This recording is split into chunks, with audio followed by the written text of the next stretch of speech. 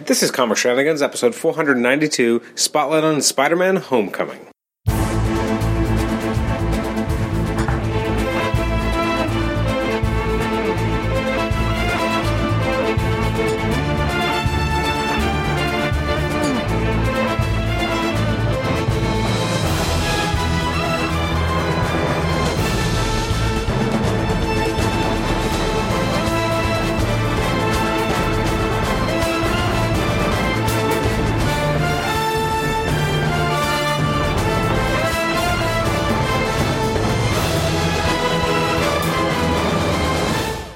Welcome to the Comic Shenanigans podcast. I'm your host, Adam Chapman. This is episode 492. It's our spotlight on the Spider-Man Homecoming film. I got a chance to see the movie actually on Thursday, July 6th.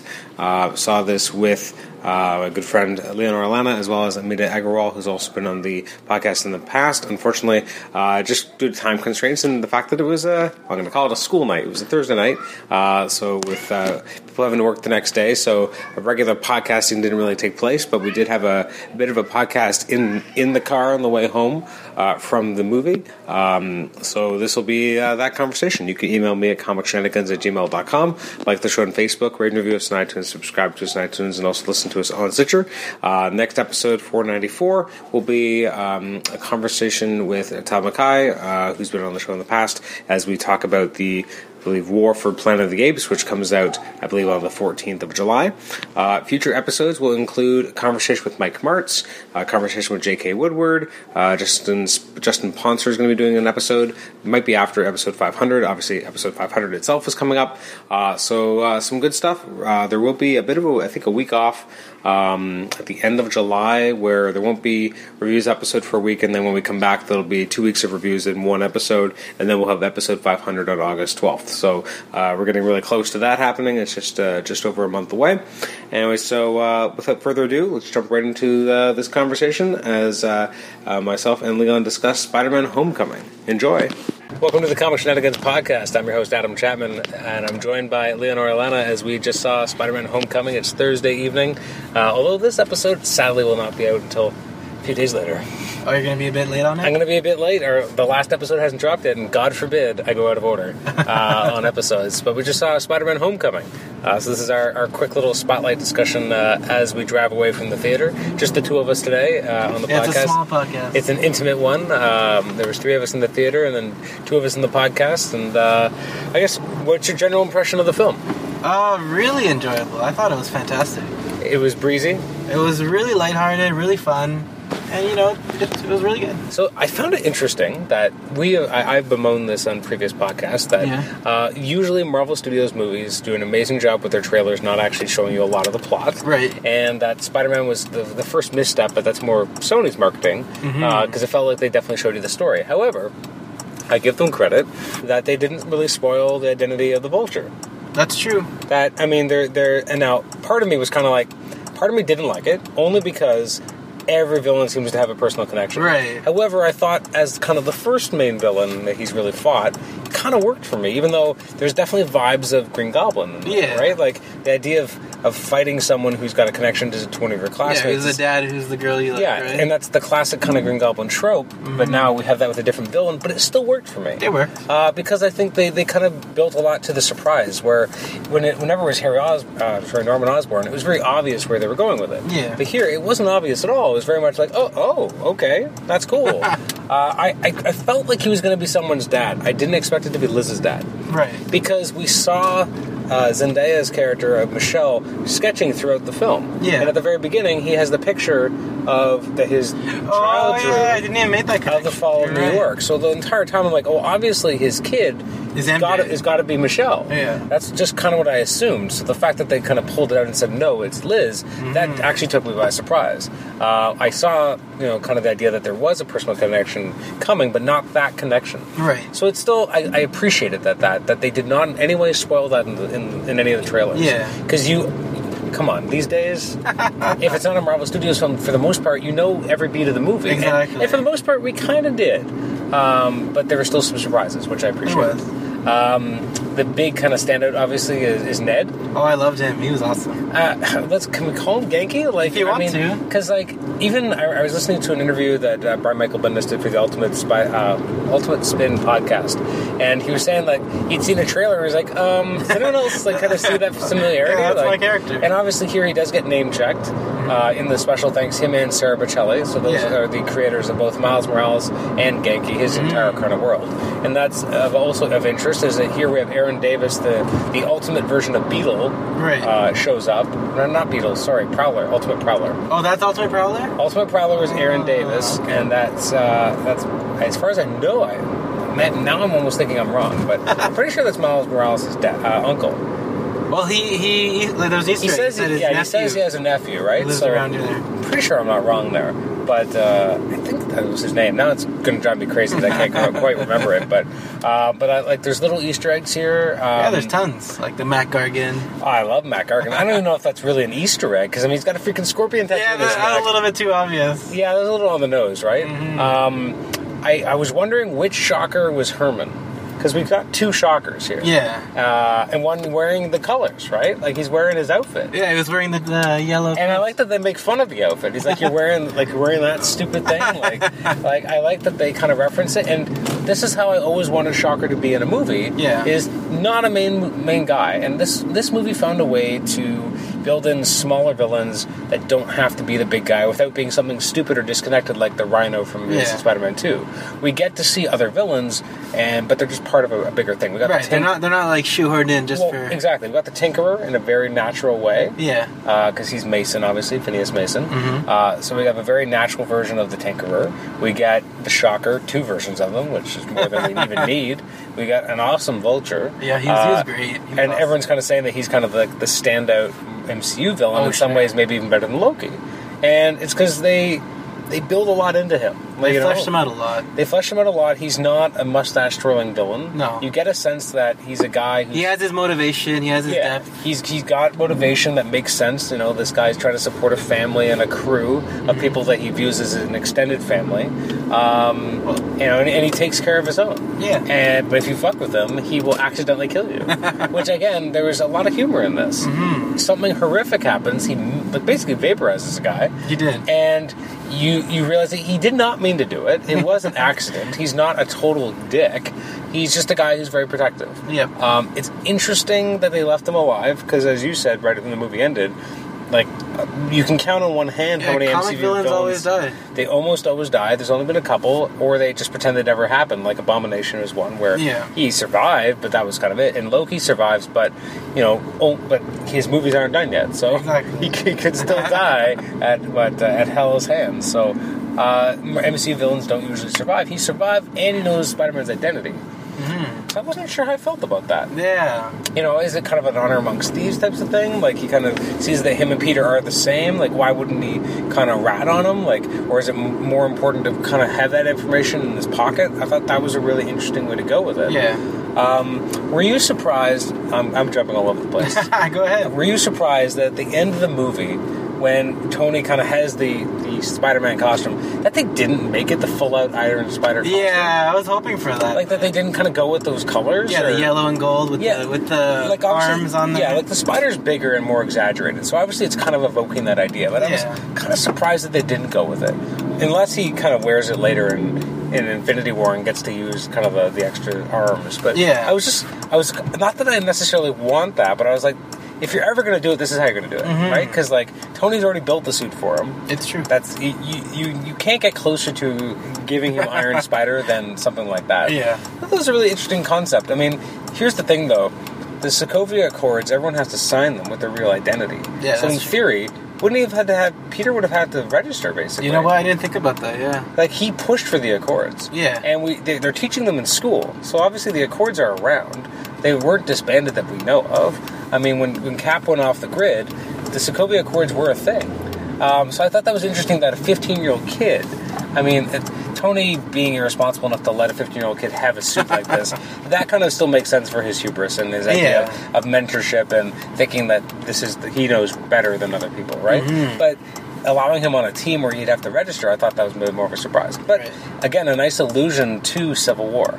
in the original comics, where you have him in a press conference, unmasking, which obviously was not going to happen here, but similarity is still there. It is. Now, the big kind of people moment that people were gasping was that we saw Pepper Potts. Yeah, we haven't seen her since Iron Man 3. Iron Man 3. That was 2013. So it's been 4 years since we've seen her in a movie. She wasn't in Age of Ultron, although there was vague reference to the fact that where are the girls at? Yeah, they mention her all the time. But... And, well, in the last movie, they definitely made it seem like that they were done. Yeah, they broke up. Yeah, like there was a very much like don't talk about Pepper kind of moment. Like he almost felt like we can read things in, which now maybe we can read them out. Mm-hmm. Say that they're not actually there. And that's actually an interesting undercurrent throughout the movie that I was really interested by is, what is Tony up to? Because, like, the next time we see Tony, barring kind of an after credit sequence in Thor, or maybe even Black Panther, is the next Avengers movie. Yep. So, what are the Avengers even up to, and who's on the Avengers now? Mm-hmm. Like, obviously, we know it's Vision. Yeah, because they mentioned him. Yeah, and, like, is War Machine in active duty or not? Because, obviously, he was getting the prosthesis at the end of Civil War. And we know most of the active Avengers took off. I mean, Hawkeye...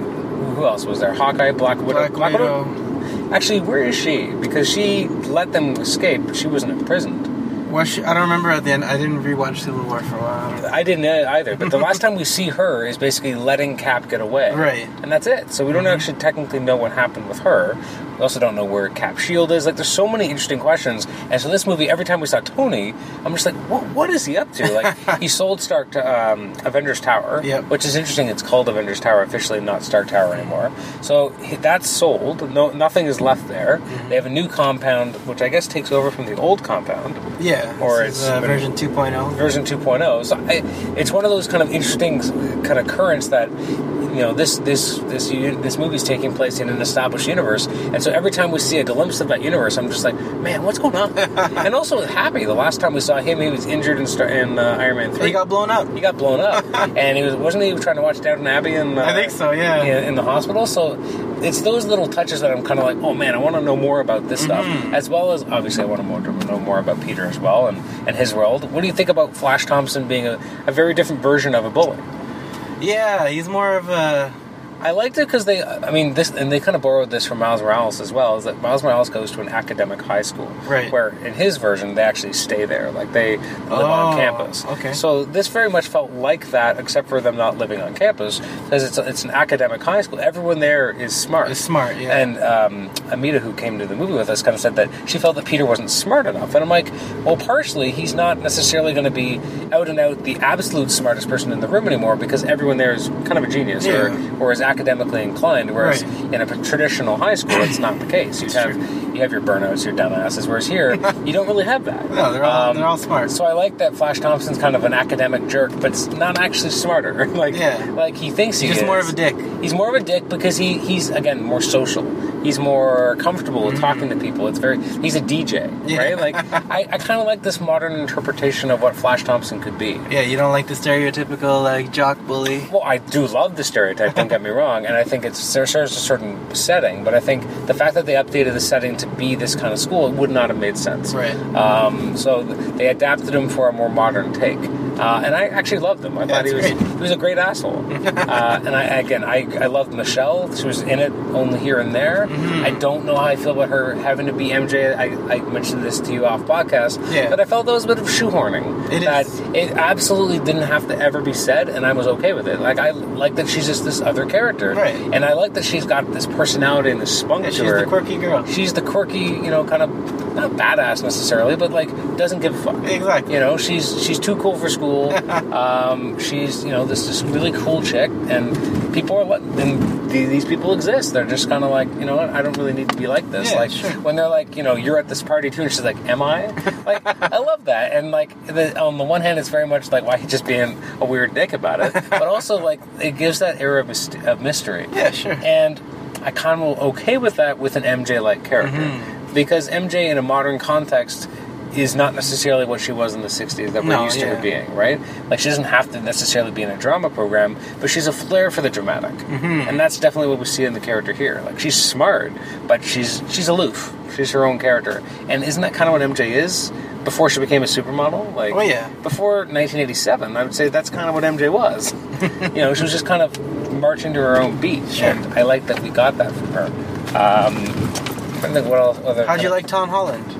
I like Tom Holland. Yeah, compared to the Tobey and Andrew. I think he's much better than Tobey was. Tobey was always a good pre-Spider-Man Peter. Mm-hmm. But the minute he was Peter, I never really bought him. He was too much of like a sad sack. Just like a... Well, and his... Okay, this is really unfair, but I always found his voice was a little too high-pitched. Now, that being said, Tom Holland was super high-pitched here. But his Peter is like 2 to 3 years younger. He's 15. He's 15, whereas the other one was a senior, because every time we've seen Spider-Man, it was basically his graduating year. Yeah. Like in Spider-Man 1, like he basically is in college by the time he actually becomes Spider-Man. Like it's, definitely, yeah. And then in Amazing Spider-Man series, it was in the second one, he graduates right at the beginning of the movie. So we never really get to see teen Peter figuring it out. Yeah. And what I like here as well is that you get a lot of glimpses into the fact that tragedy has happened. Mm-hmm. But we don't dwell on it. It's true. We're not dwelling on the fact, first of all, his parents aren't weird secret agents, and there's not some weird conspiracy, which always felt like there's no subway bunker lab. Yeah, that's fucked up. Like, the first movie was okay. It was a little bit mysterious. The second was just like, fuck off, really? Like, it was just a little bit too crazy. Like, there has to be an everyman component to Peter. And having him have his dad have an underground bunker felt like it strayed from that. Mm-hmm. For sure. And it's kind of weird how many references there are to the fact that Aunt May's attractive. Yeah. Like, I almost don't know how I feel about that. Like, there was the sandwich guy, and the Korean restaurant guy. Yeah, the restaurant guy, and obviously like Tony has already hit on her in the past. Like, I felt that was almost a little too overdone. Like, we get it, she's attractive now. Right. She's younger, she's a little hipper. I don't know if I needed her to find out at the end. Oh yeah, that little reveal at the end. And obviously, it's because it's Marissa Tomei that they're going to do a what the fuck moment. Yeah. Because that doesn't even surprise me that they would have her say that. Sure. Although they kind of quickly fade out, so you don't actually hear it. It just felt a little too on the nose. Like, that was because it's Marissa Tomei and not because it's Aunt May. Right. And we actually don't get a lot of Aunt May here. Like, not too much. And I think a little goes a long way for Aunt May, and I think that worked. And I like the idea that she was smarter than she lets on. Like, she knows he's been running around. Like, sure. And I guess maybe that's why they threw it at the end. That she's smarter than any traditional Aunt May has been. She knows something's going on. So she's aware. So maybe it would be too disingenuous to not have her understand and learn. And that kind of sets you up for what you do next. However, here's my problem with that, is that we're not going to see Spider-Man 2 taking place 5 minutes after this. No. Because they've already kind of said that we have Avengers 3 and 4 first, of which Spider-Man makes an appearance somewhere, and then we get back to Homecoming 2. Right. Well, that's actually not called that, but Spider-Man 2. And that movie, they've already said, is kind of supposed to be 5 minutes after Infinity War Part 2 or Avengers 4, whatever you want to call it. Like, so it's good. The time will have passed. He'll be a junior or senior in high school. Yeah, and the only problem I have with that is that you leave us with a cliffhanger. We don't actually get to see the fallout. Right. Like, it'll either be a flashback that feels very kind of disconnected because it's like a couple years later, or at least movie-wise, like it's been a while. So I just found like maybe they didn't need to do that. But it is unexpected in the same way at the end of Iron Man 1, you do not expect Tony to say, I am Iron Man. That's true, yeah. Right? Like, so it's kind of flipping the script in that way that you think you're going to kind of go back to the status quo that you're ready for. Iron Man, again, did this, and then we don't get that. And they kind of flip it at the end, which is a bit of now, in Iron Man's defense, like, they kind of immediately showed us a little bit of what happened in Iron Man 2. Right? We have that press conference, and then you flash forward, and we never really get to see the fallout of that. Right. So I guess they're kind of doing the same thing twice. And, there is a formula. There are things they like to do, and I guess that makes sense. It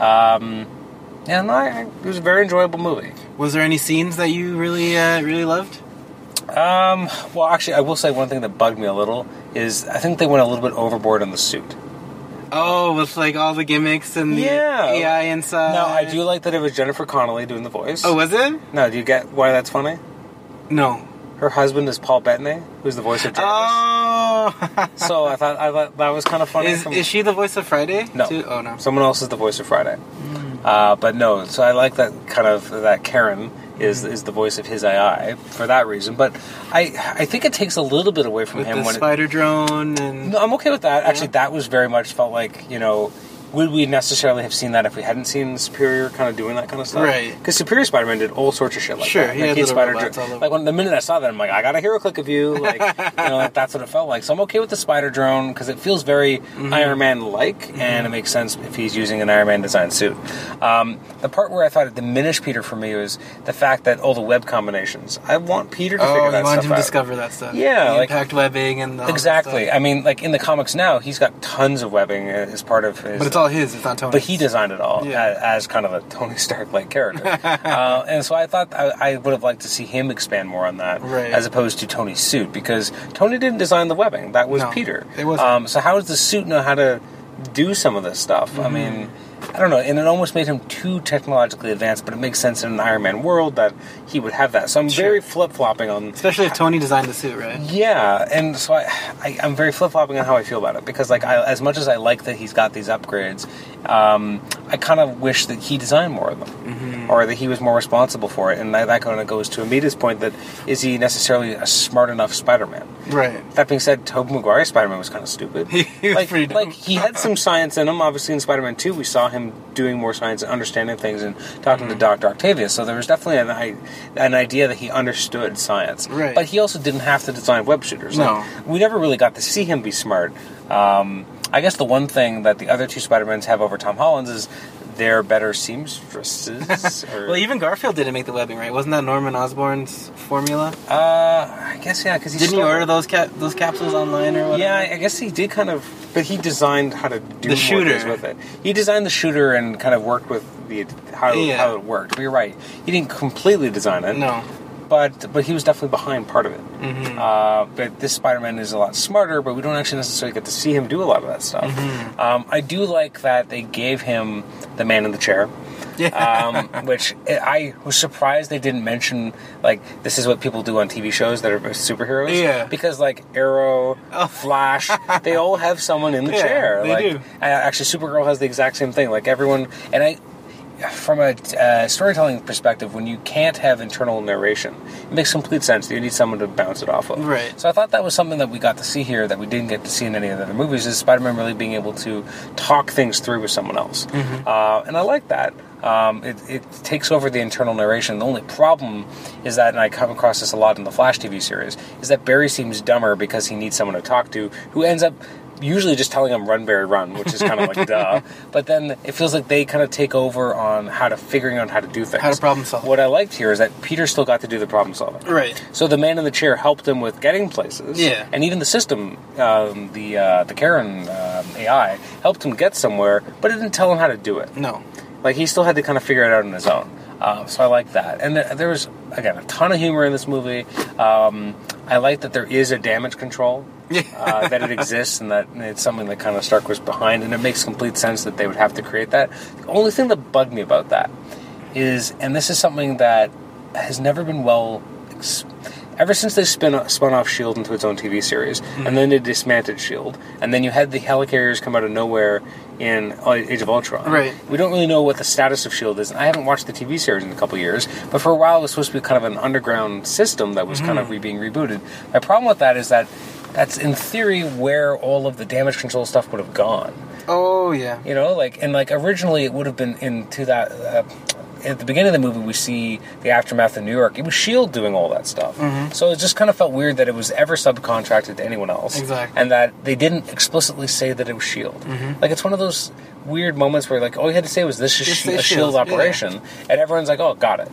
Because they still existed at that point. And maybe one of the reasons they didn't is because it doesn't exist anymore, they don't want people to be confused. They don't want to confuse the... yeah, but it's clear when this is supposed to take place. So it's one of those things where if they just said it, I'd feel better. It's one of those weird anomalies like Iron Man 3 where there's no mention of S.H.I.E.L.D. It hadn't been dismantled yet, and yet you have the president being kidnapped and there was never mention of S.H.I.E.L.D. You have all this crazy shit happening, no mention of S.H.I.E.L.D. And I've always wondered, like, in the official chronology, could it maybe take place after, Captain America Winter Soldier? Yeah. Because that's the only way to make that make sense to me. Right. Now, this is the crazy nitpicker comic book fan in me wanting to understand the chronology and continuity. You want to make it fit. Yeah, but usually they're so good about this stuff that that's why it bugs me when it doesn't quite fit. That it should have been S.H.I.E.L.D. at some point. So, and at some point, Damage Control ends up harboring all this stuff on their own because I guess S.H.I.E.L.D. isn't a real organization anymore, which again makes sense. And yeah, it's just one of those things. You know what scene I loved? The intro with him recording the documentary. The only thing that bugged me it bugged me that he still had the camera when he was in Germany actually. Oh, when he was fighting? Yeah. Yeah, but that's funny though. Oh, it was funny. I'm gonna take on Giant Man now. I'll be back. Yeah. Okay, that part bugged me more because there's one thing when he's like looking at like the showdown, he's like, oh shit, like that's kind of cool and funny. I'm like, all right, I'll forgive it. But then the fact that he grabs it in the middle of the fight, I'm like, fuck off. Like I don't. It's hard to really see where that took place. Yeah. It's a funny move, and obviously it establishes the tone right from the beginning. Right. It's interesting because we kind of get two intros to this movie, right? Because you have the original intro with the Vulture, and then you have the actual intro with the film by Peter Parker. The film by Peter Parker. Which is funny. And, again, it was nice to see Happy Hogan again. It's nice to see Pepper Potts again. No other real characters besides, again, the interesting cameos just like the Captain name America. drops and the Easter eggs. When did Captain America have time to record all this PSAs? Obviously it's after he starts wearing his suit again. Yeah. Which, really, I guess he started wearing in Avengers. That was the Avengers 1 suit. Yeah, well, it was the Avengers 1 suit, but, we also never really saw, what was he doing right before the Avengers movie kind of happened? He got introduced to the helicarrier and everything, but, at what point was he kind of publicly Captain America again? Right. Did we ever get to see that anywhere? I don't think so. It must have taken place after the invasion, though. You think so? Well, because he got the suit from what's the SHIELD guy? Agent Coulson? Did he give him the suit at that point? In the movie, because I designed this for you. So I guess it has to be after. Yeah. But I'm just had they announced that Steve Rogers was even back from the dead yet? I don't think so. Well, at least not publicly. Not that we know, right? You're right. Because obviously, but when Captain America was saving people in Avengers 1, I don't think they were surprised that it was Captain America. They felt like they knew him. Oh. Didn't it? Because even the waitress is like, Captain America saved me. So that's true, you're right. So anyway, it doesn't really matter. I guess it's a stupid nitpick. Forget I even mentioned it, but I love the PSAs, and I love that that's the final stinger. Right. Because that felt, again, like a very meta commentary, but also very fitting with what we'd seen him do throughout the movie. And I thought that was hilarious. It was great. And now the stinger with Vulture and Scorpion, I could have taken it, left it. I don't know if it really added anything. Not really. The only thing that would have been, I think, cooler, just from a world building perspective, which is impossible, I would have loved to see the Kingpin in prison again. D'Onofrio from Netflix? Yeah. That'd be great, wouldn't it? He is still in prison, isn't he? I think so, I can't even remember where Daredevil 2 left off. I gotta rewatch that too. Because he was in that, right? Because he was in there when because he was kind of running the place when Punisher Yeah, he was showed the up. boss. So Yeah. I'm pretty sure he's still in prison. So it would have been kind of cool to see him, just for a moment. Just to establish they're in the same kind of area. But we didn't. That's okay. I did like this, that they have an in-universe explanation for the web under the arms. Oh, yeah, it's like an air glider. That's a classic look, right? So, I'm glad that we finally got to see that in a Spider-Man movie. I'm trying to think. And the Spider Tracers makes sense that it's a Tony Stark kind of thing and not a Peter thing, because that's the thing in the comics where they're very nebulous in how it works. Sometimes he actually has a tracer, sometimes he uses his spider sense to follow it. Yeah, it's spider sense, so it's one of those things where it makes a lot more sense to just make it technology. Yeah, just make it a GPS. Yeah, exactly, and I like that he kind of used it. I loved every scene with the Vulture. He just felt very... Yeah, Michael Keaton was awesome. He was awesome. He had a great presence. I loved the kind of the bomber jacket, kind of fur look. Oh, yeah. And he just felt like Vulture. He's not as old, obviously, but everything he kind of did still felt right. And his whole MO was scavenging at other things. Sure, yeah. And it just felt very, very accurate. And he's always kind of been that character that he's just stealing stuff. That's all he wants to do. Stealing stuff from convoys. Sure. He's never really had much more of He's not really like a crime boss. He's just like a No, thief. he's just kind of a guy out for himself. And that's really all he was here. He wasn't really trying to do anything crazy. He was just trying to steal tech so he could sell it to make money. Exactly. And, and he kind of damned the consequences. It's all about what's going to be best for my family, my extended family, which is his business cronies. And where did Tinkerer go at the end? He's still free, right? He's fine, yeah. Yeah, he's out in the wind, and I guess technically so is the Shocker, right? Yeah, he got away. Because or did he get hit by something? They webbed him. They webbed him and they left him. I guess technically he's probably arrested then. Yeah. So he got arrested. So that's interesting. So I'm just trying to think. And the Prowler is still out there. The Prowler? Well, sorry, Aaron Davis. Oh, Ultimate Prowler. I think it's Ultimate Prowler. I'm going to check it afterwards and be like, oh man, they should name him Hobie, and then it would have been fine. Hobie Brown? Yeah. He doesn't have a nephew named... Oh, it's okay. but no, it was... It was very, very cool. Any last thoughts? Let's cut this off. Yeah, you should go watch it. It's fantastic. It's very good. I love it. Yeah. It's such it's interesting. Sony and MCU kind of birthed the weird little thing. Sony just kind of, I think they just stood aside and let Marvel do their thing, and it worked. It was a great movie. And again, it had a very much like, I liked when he was not Spider-Man as much as he was. Yeah, he was great as Peter. I liked him at high school. Yeah, he was doing his own thing. It was fun and entertaining. And again, like seeing Ned with the Spider-Man mask on is awesome. That was great. And again, I guess it's because Marvel Studios is obviously has a connection through Disney.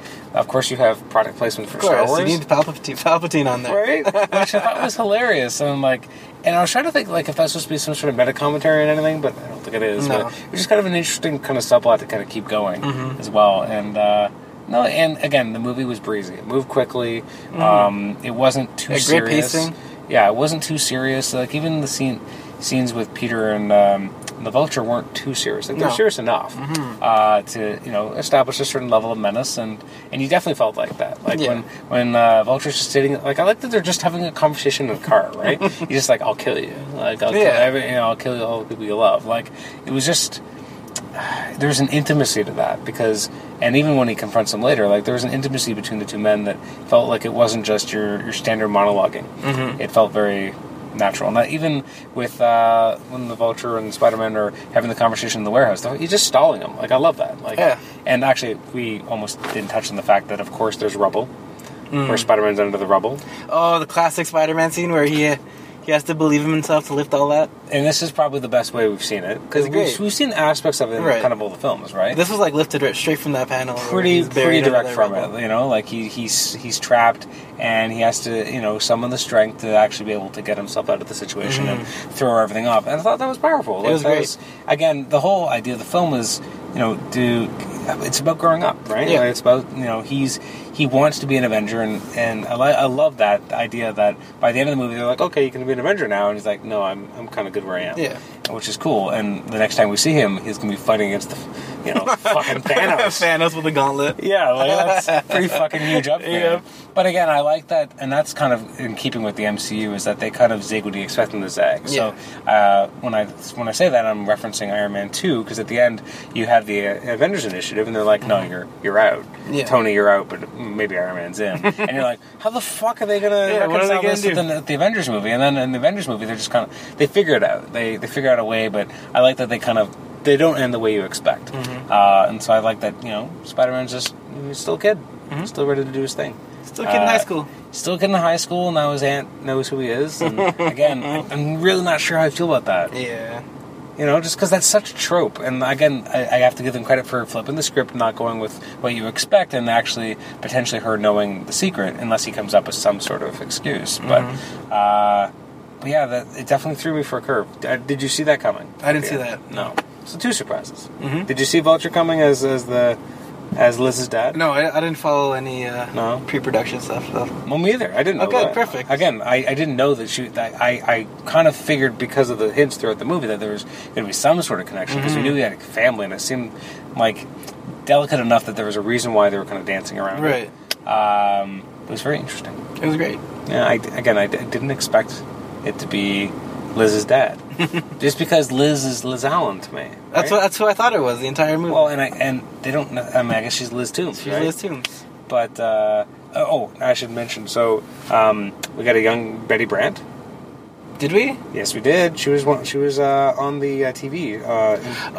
She was a co-host. She was the co-reporter. So that one I'm kind of like, I don't know how I feel about that, just because I love Betty as being. Didn't she have black hair in the comics? Yeah. Well, who cares? It's a different haircut. I mean, it's a hair color. It doesn't really matter. But it's one of those things where like I'm so used to her being entrenched in part of the Jameson storyline, right, that seeing her here was a little bit weird for me. Right. Plus, I'm used to her being the older woman. Like, there's a lot of subtext there because she's supposed to be kind of the older woman that Peter first dates before he dates anyone kind of same age. Not a lot older, but just a couple of years. So that was a little bit weird.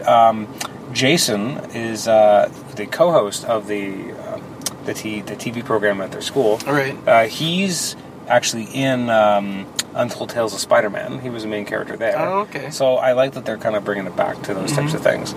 Liz, in the comics, of course, was the first kind of main female character that was ever really around Spider-Man besides Right. Betty Brant. It was revealed when he graduated high school that she had a crush on him, and she disappeared from the book for like 150 issues, Wow. like a super long time, and then she comes back and dates Harry and gets married. Mm-hmm. But yeah, it's interesting. So I guess this isn't the actual Liz. No. Maybe there could be another one. Mm-hmm. We don't need another one. Were you glad that they didn't do the whole Harry as his friend? Yes, I was. Just because you don't want to overpopulate the universe. Right. And again, when you overpopulate with things that people are used to from other films, I'm glad that we're seeing characters that we've never seen before. We've never seen the Vulture. We've never seen the Shocker. No. Even a character like Ned. Genki. Whatever. We've never seen those characters anywhere. So there's a freshness to it. Even though, certain aspects are familiar, there's a lot that's we've never quite seen. So which I like. No Harry. I'm okay with that. But here's the thing: I think it's almost impossible to do a Green Goblin in this universe because we've already had the dad of a classmate as the villain, and plus we've already seen the Goblin. In 4 different movies, depending on how you want to look at it, because he was obviously a presence throughout the first trilogy, and then he was shoehorned into the second one. So the last thing you kind of want is a Goblin. You kind of want him to see anyone else. Yeah, they kind of ruined the Goblin. You can't use him for quite a while. Now, the rumors about the second Spider-Man is that, and I can't remember if they've actually said which superhero it's going to be, and I feel out of the loop on my own, but that they're going to have a new Marvel hero in the next movie. Oh, really? And that it might be Spider-Man being more the mentor. Oh, really? Which we've seen before in the Ultimate Spider-Man cartoon series. I don't know if you've ever watched it. No. Because he kind of works with and helps mentor. They're all kind of learning together, but Power Man, Iron Fist, who obviously are already elsewhere, and Nova, Sam Alexander, who we don't have in the Marvel universe yet. So that'd be interesting if we got a new Nova and we put him into a Spider-Man movie. That'd be kind of cool. Sure, why not? I mean, he's different enough, and it'd be something different, or maybe a little more street level. Sure, as long as you use sparingly, like the way they use Tony. Well, or again, it's kind of like Marvel team up, I'm okay with Spider-Man taking on a different role. I mean, that's one of the things that made Ultimate Spider-Man as a TV show different, is that you got to see Spider-Man doing things he wouldn't normally do. Teaming up with people he wouldn't normally team up with. I don't know. They have to take risks, right, and do different things. And I like to hear he was the mentee, and seeing him as the mentor would be a natural extension. Especially, we don't know what kind of weird shit's going to happen in Avengers 3 and 4. Oh, we have no idea. I mean, everyone could die. A lot of people might. I mean, that happened in Infinity Gauntlet. Yep. And then they came back because it's an Infinity Gauntlet. But so it'd be kind of cool to see what they go. So next major Marvel movie we've got is Thor. Looks great. Which so far looks great. I love that trailer. I'm wondering how I'm going to explain Hulk being there. Yeah, what's he doing there? I don't know. Because he took a pod in Age of Ultron, and then he disappeared, and they don't know where he is. Which is fascinating only because everything that happened in Civil War, again, we know Thor actually left this realm, but Hulk is technically out there. So I'm surprised that no one kind of went looking for him. Right. Especially fucking Thunderbolt Ross, because he was in Civil War. He was. It just felt like a weird use of. Anyway, I'm not getting. Do you think they'll make him red eventually? Red Hulk? No, I don't think they'll. No, you don't see. No, I don't think so. No. We already didn't get to see Grey Hulk. That's true. I wanted to see Grey. You want to see Grey Hulk? I did. Yes and no. There's no precedent for it anymore. Unless they were going to do kind of a smart-ass Hulk, which would be kind of cool, that we've never really seen a Hulk in full possession of his faculties. He barely talks, yeah. So, I'd be up for seeing a smarter Hulk. And maybe we'll get some of that in Thor. You think he'll be more... Well, I mean, the trailers don't make it look like that. Yeah. But it could be. Sure. I mean, we don't know. And then after that, we've got Black Panther, which looks fucking awesome. Yeah, it looks great, too. Every time I watch that trailer, I'm just like, yes. I'm so in. I don't know the song that they put in there, but that song hypes me up every time I watch it. I'm just like, yes. You're all in. I want to watch this movie now. And then after that, we have Avengers. It's less than a year away. It's coming, eh? It's so huge. I don't even know what this... It's the culmination of 10 years of Marvel movies, know, man. And the big thing they've said is that, it's its own movie, and it's not necessarily leading in directly to Avengers 4, but at the same time it does. It's both... it's not like a part 1 and part 2, but it's obviously very closely connected. Right. So I'm really fascinated on how they're going to work that, what kind of narrative structure there's going to be. Marvel's just... And what the hell is the MCU going to look like after that? It might be different. It might be a lot different. Do you think they'll ever kill Tony? Well, Like, as an actor, he has a movie contract, right? He's up, though. Oh, yeah? I'm pretty sure he's done so many appearances that I think he's nearing his kind of quota. So you never know. Like, he re-upped at one point, but, like, I feel like... Would they recast, or would it just Tony as Robert Downey Jr.? And that's it? I don't know. Well, I think maybe One Way Out, and we've kind of seen this... Young Tony? No. Well, fuck, I don't want that. I'm fucking Kang the Conqueror. You want him de-aged after he gets I'm resurrected? Okay. I'm okay. Infinity War? Well, okay, so in the comics right now, Tony is, for all intents and purposes, kind of dead, but, like, brain dead. But now he's got an AI. So they're basically using an artificial intelligence as Tony as a stand-in, and often it'll project like a hologram. It's comic book logic, right? So like it's like, where is this emitter? Like, who knows, right? But that's kind of how they're getting around it. Even sometimes you see an Iron Man suit, but then you see a holographic face of Tony, and it's just his AI though. Oh, okay. So it's actually quite interesting. So I mean, is that kind of a blueprint for what they would do in an MCU? Yes. Who knows? Where you'd still have to pay him. But maybe he's just a voice, you know. Maybe you don't actually have to see him, and for voice work, maybe you can, you know, argue him down, and and also like he doesn't have to do as much work. Sure, like, exactly. He goes in. I mean, I don't know how much work Vin Diesel really has to do for his role as fucking Groot. Says I'm Groot 10 times in many different languages. Oh yeah, that's true. I'm pretty sure. Doesn't he do all the different languages? Does he? I don't know. That'd be great if he did. I feel like he does for certain languages because, like, I feel like he obviously has had to say it a lot, but the amount of hours he's had to put into those movies is probably a lot less. Yeah. Let's be fair. Anyways, okay, so how many webs? I gotta give this easily a 9.5. 9.5? Yeah, I'll give it like a 9. It was great. 9.5.